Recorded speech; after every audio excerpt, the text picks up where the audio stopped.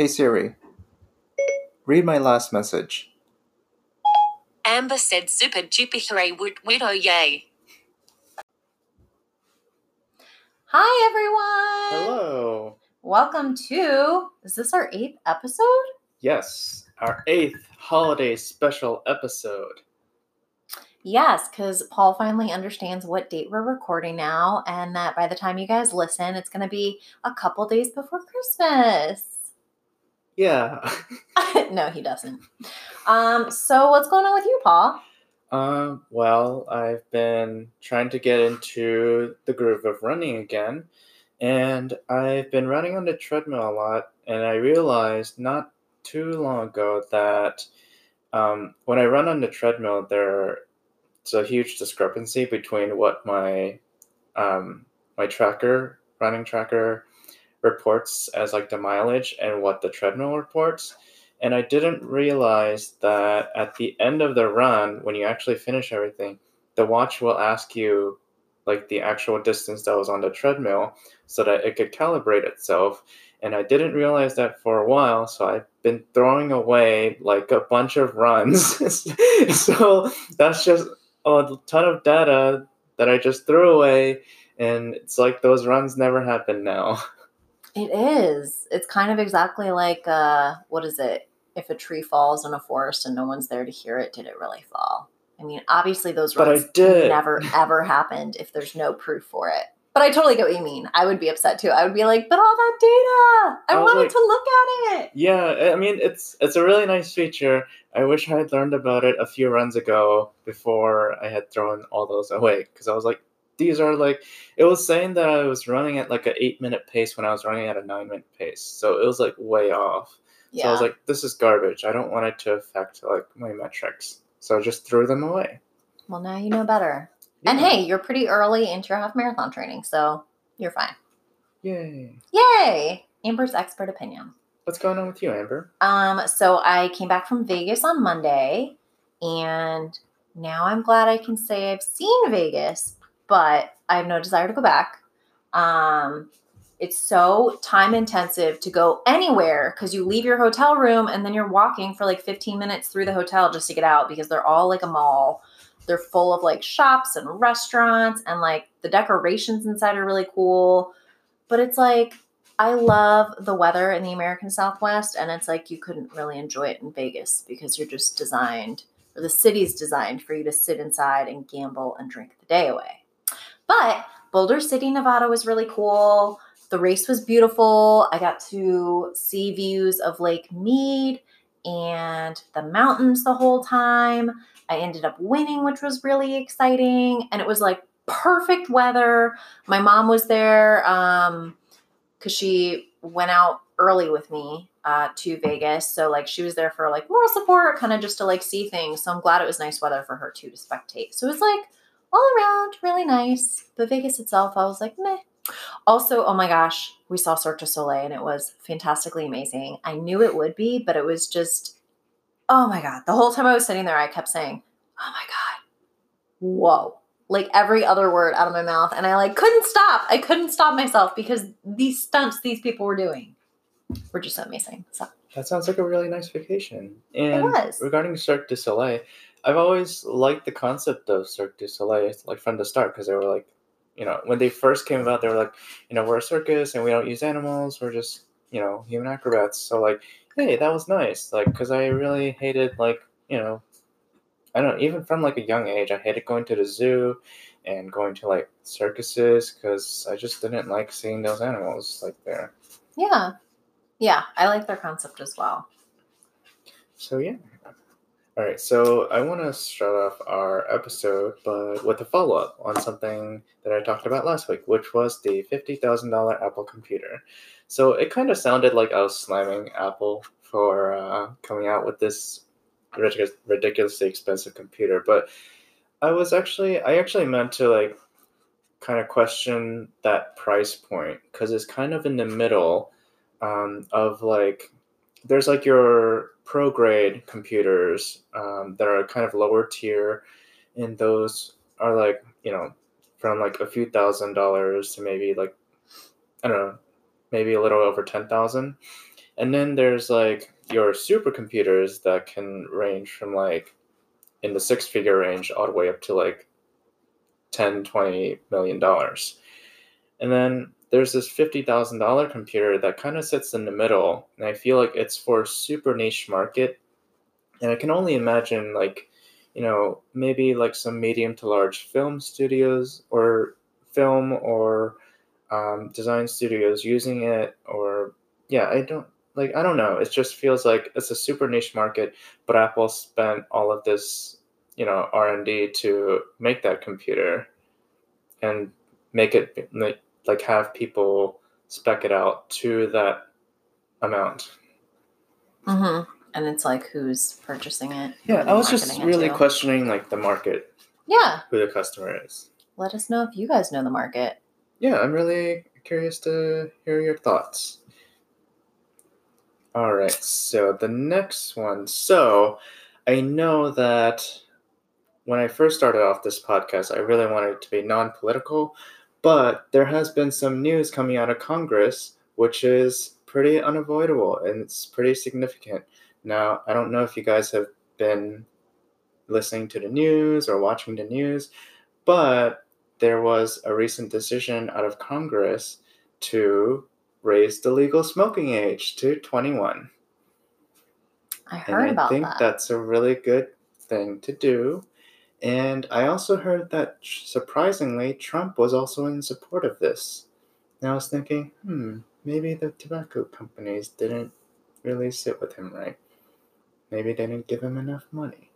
Maybe they beat him at golf. So yeah. So I have two thoughts on this. One being, like, I see where they're coming from, but our alcohol legal drinking age is 21 in the US, but you look abroad and it's like 18 in Europe. And as a result, I think there's a lot less binge drinking in Europe. And I think in Europe, like,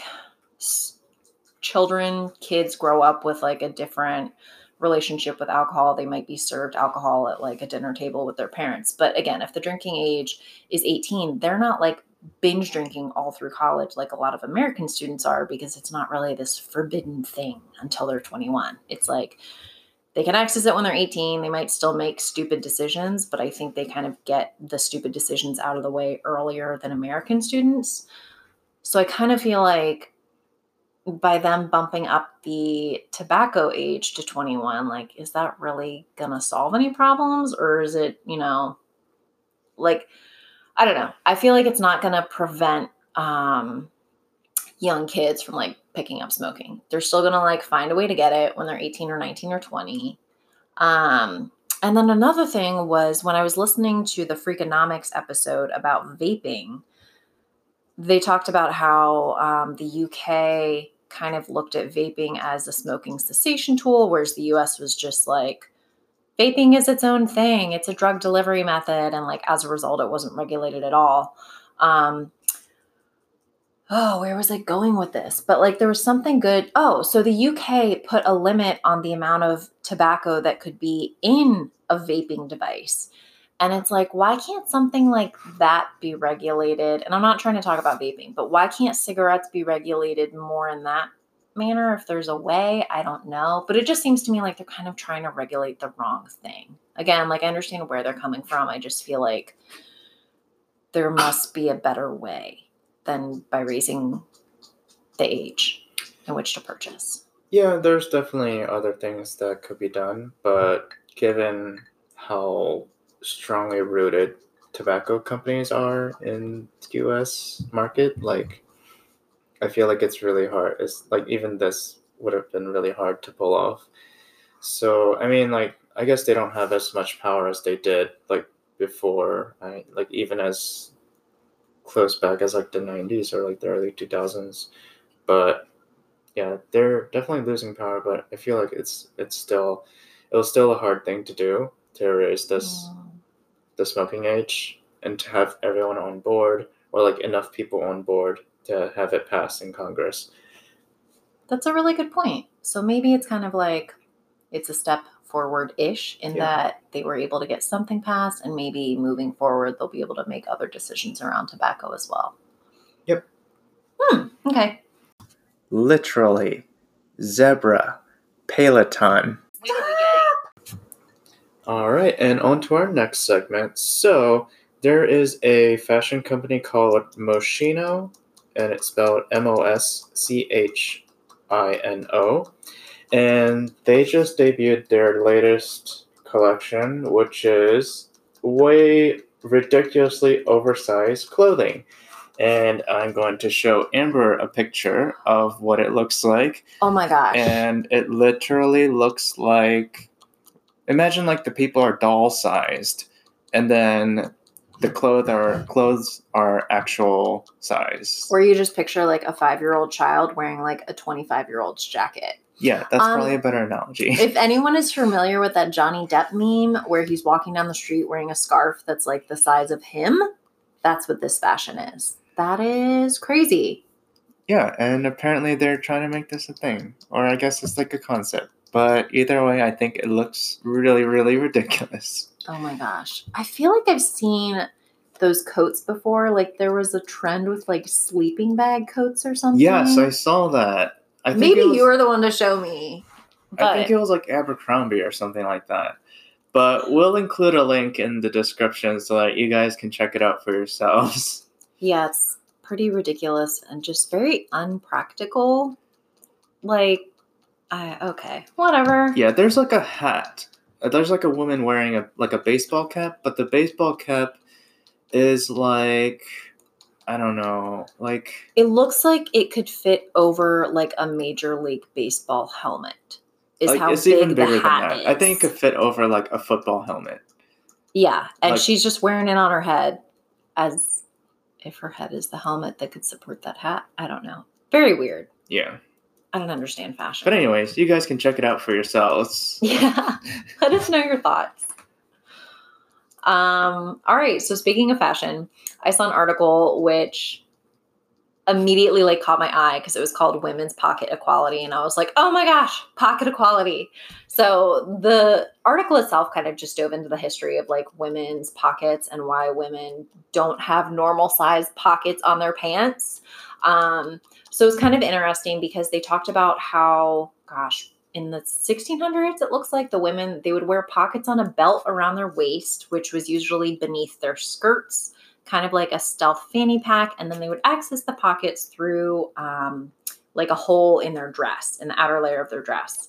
And then towards the end of the 1700s, women's storage options shifted from pockets to purses because the pockets would ruin the silhouettes of the dress. And then it kind of goes on to talk about like how pockets have just gotten smaller and smaller and smaller. Talks about fockets, which is the fake pocket. Super annoying. And then it kind of talked about like, oh, there's a conspiracy theory that forces women to buy handbags or rely on men to carry their things. And I'm like, I feel like I'm not big on conspiracy theories, but this one I totally get because I cannot stand it when I wear a pair of pants and literally all I can fit in it is a like tube of chapstick. And it's really frustrating because I was thinking, and I'm like, men can fit their wallets in their pants. Men's wallets are so much smaller than women's wallets. My wallet's huge. Even if I had man-sized pockets in my pants, my woman wallet would still not fit in the pocket. It's just all this frustration. Why are women being forced to buy things, to carry around things? Like literally all I want to be able to take with me without carrying a purse is like, I'd like to wear my sunglasses. I'd like to bring my chapstick, my license, a credit card, my car keys. But I have to bring a purse because not all of that can fit in my pockets. Oh, that's so annoying. I literally walk out the door. I literally walk out the door. So Amber's going to call me out every time I pronounce something weird now. So if you hear a little whisper in the background, that's going to be her correcting me. So I literally walk out the door with a little wallet. It's like, it only fits like some cards, maybe a few bills, but it's no bigger than the size of a credit card. And yeah, this is my whole wallet. And it's so easy to like just carry around. It fits in any of my pockets, and it's the most convenient thing in the world. Yeah, I'm very envious. So anyway, it was just kind of interesting, and it was cool because there was actually an article on Outside Magazine, which is a very like outdoor enthusiast adventure type magazine. And the writer of the article was the gear tester, and she said that she declines, not invites, but she declines offers from companies saying, test our gear. Her first question she asks is, does it have pockets? And if they say no, she doesn't test the gear. So I was like, yes, woman power. She's awesome. Also, the conspiracy theory doesn't really check out, because if it forces men to carry women's stuff for them, that's like more work on men. Like, I don't want to carry your stuff. Like, just carry your own stuff. Get a purse. So half the conspiracy theory checks out. Yeah. Yeah. And it's men probably designing all these stupid things for women. Probably because they want to see a woman's silhouette. Super annoying. Jerk men, let us wear stuff that's functional.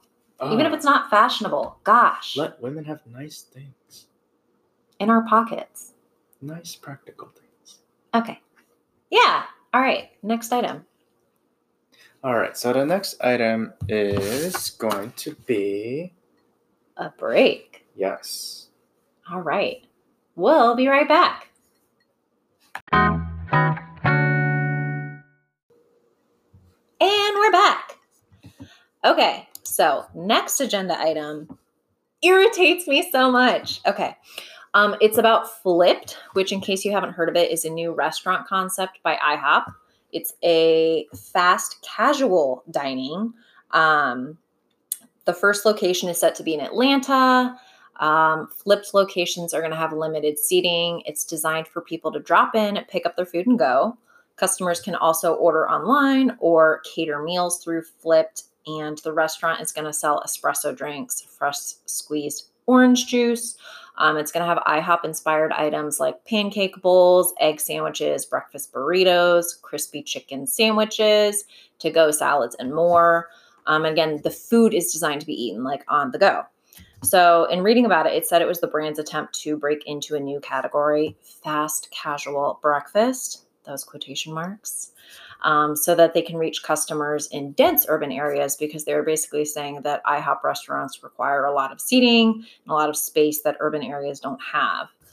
They were also saying that it's kind of going to be in competition to Wendy's, which has recently announced that they're going to start serving breakfast nationally next year. Dunkin' has recently rolled out their Beyond Meat breakfast sandwich, and then McDonald's and Panera and others have made a play for breakfast customers.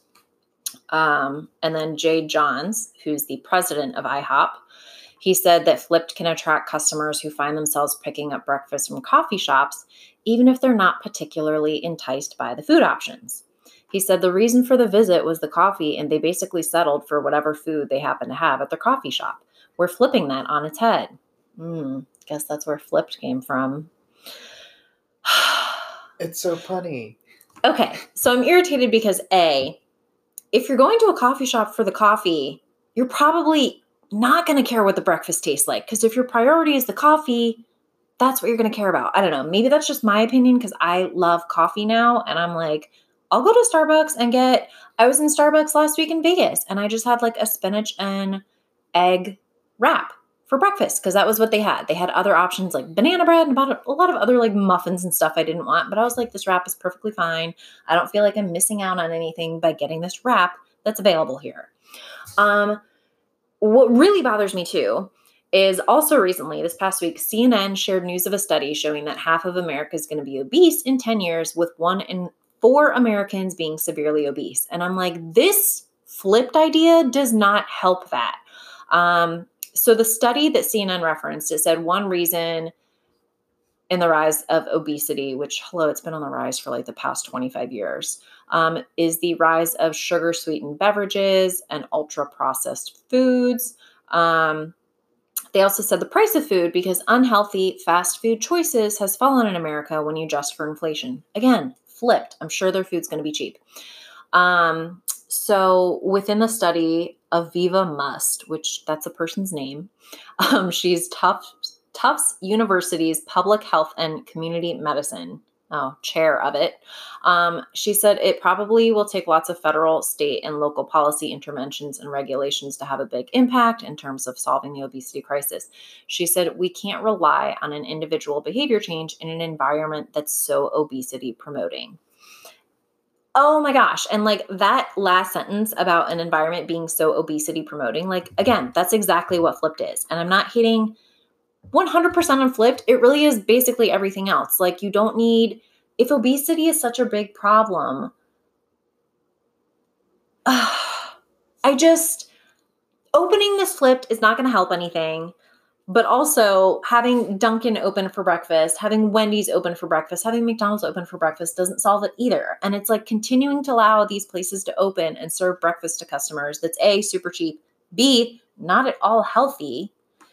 I'm sorry, a pancake bowl? A pancake bowl. I love pancakes, but I do not need one for breakfast every day. Once in a very long time. And I'm not going to IHOP to get it. What are your thoughts, Paul? I have conflicting thoughts because I do agree that we don't need another fast food option. We have so many already, and they all serve breakfast now. Like that was like a fad that was coming about. Like I feel like earlier this year, I feel like a lot of places just, even at McDonald's, like they started serving breakfast all day because everyone loves their hash browns and stuff. So yeah, we have enough fast food breakfast options. That's not like a niche that's going to be filled all of a sudden because this new place opens up. But on the other hand, and I also agree, like obesity is a major problem. I saw that article too, and like there's so many cheap, fast, convenient options for food, but they're all really unhealthy for you. Like they should only be used as like a treat, or like every once in a while if you're too lazy to make food, or you're really tired, like every once in a while. But a lot of people in America just use that as like a regular meal option, so that just adds to, like, it makes it so much easier to become obese. On the other hand, breakfast is my absolute favorite food, like any kind of breakfast food, and I love any option that opens up. And if Flipped opens up, I'll probably shop there all the time. I feel like you just negated everything you said by saying you're willing to be a customer. Because I'm a weak-minded person who can't resist the lure of cheap. We'll see if it's delicious or not. But I really like breakfast food. I'm sorry. Oh, man. Sorry, but not sorry. I mean, we all have our weaknesses. I get it. Yours is fried chicken. But at least I exercise. Those other Americans don't even exercise. I know, but I'm not calling you obese. Paul's completely normal sized, everyone. She's calling me obese. She looked at me every time she said obese. Everything you purchase with your dollars is a way of voting. And if you go there, you're saying, I support you as a business, Flipped. I'm saying that I like breakfast. I'm just very disappointed.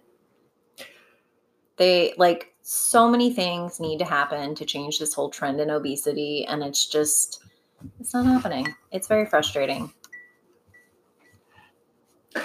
All right, and so we are on to our last agenda topic, and I wanted to end it on a somewhat happy note. So this is a heartwarming story of some parents who take their daughter to the car dealership. This one happened to be an Audi dealership in China, and the daughter decided to draw on some of the cars using a rock.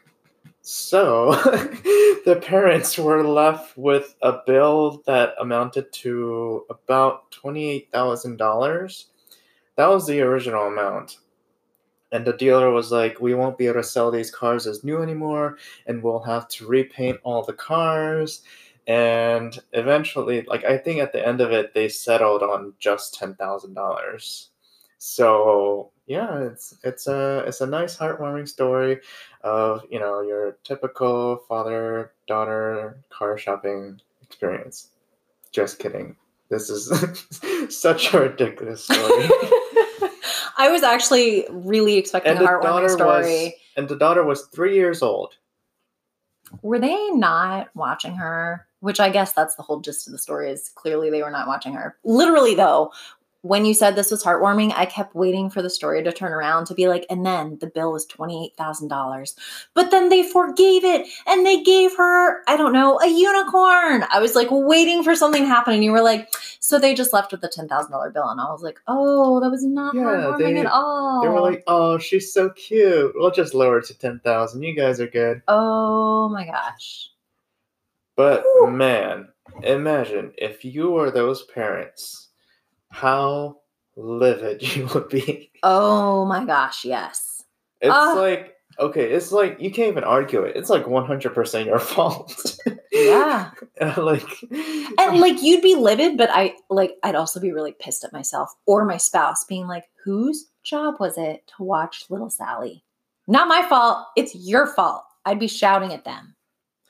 But thankfully, this is an issue that I'll never have to deal with because I'll never have a kid who will scratch up $10,000 worth of cars. Also, you'd probably just never take a kid to an Audi dealership because why are you going to bring your toddler? I guess it'd be a lot of work to get a babysitter. There's just so many other ways this story could have not happened. And I think it wasn't even like they were shopping for their own car. I think they went with a friend. So like the couple went with one of their friends and it's the friend who was buying the car. So like it's not like they were so preoccupied with buying the car themselves. Oh my gosh. So that just makes it a million times worse. Oh, that'd be like if you accompanied your friend, I don't know, anywhere, and then you suddenly got like this insanely high parking ticket or something, and you're like, but I just came along to be your moral support, and now I have to pay all of this money out of pocket. Well, I wish we could have ended on a happier note, like the fun little eel that one time. I thought that was like kind of tongue-in-cheek, kind of funny. Yeah, we can all just be really thankful that we don't have a 3-year-old running around scratching up brand new cars that we just shell out money for. Exactly. Well, guys, have a happy holidays, but also Merry Christmas. And then I got confused because I was going to say Happy Christmas, which I guess is a John Lennon song. Happy holidays. Yes, Merry Christmas, Happy Holidays. And we'll be back before the new year. Bye, guys. Hey, Siri, read my last message. Your message says, hey Siri, read my last message. Oh my God. Okay, I won't send it.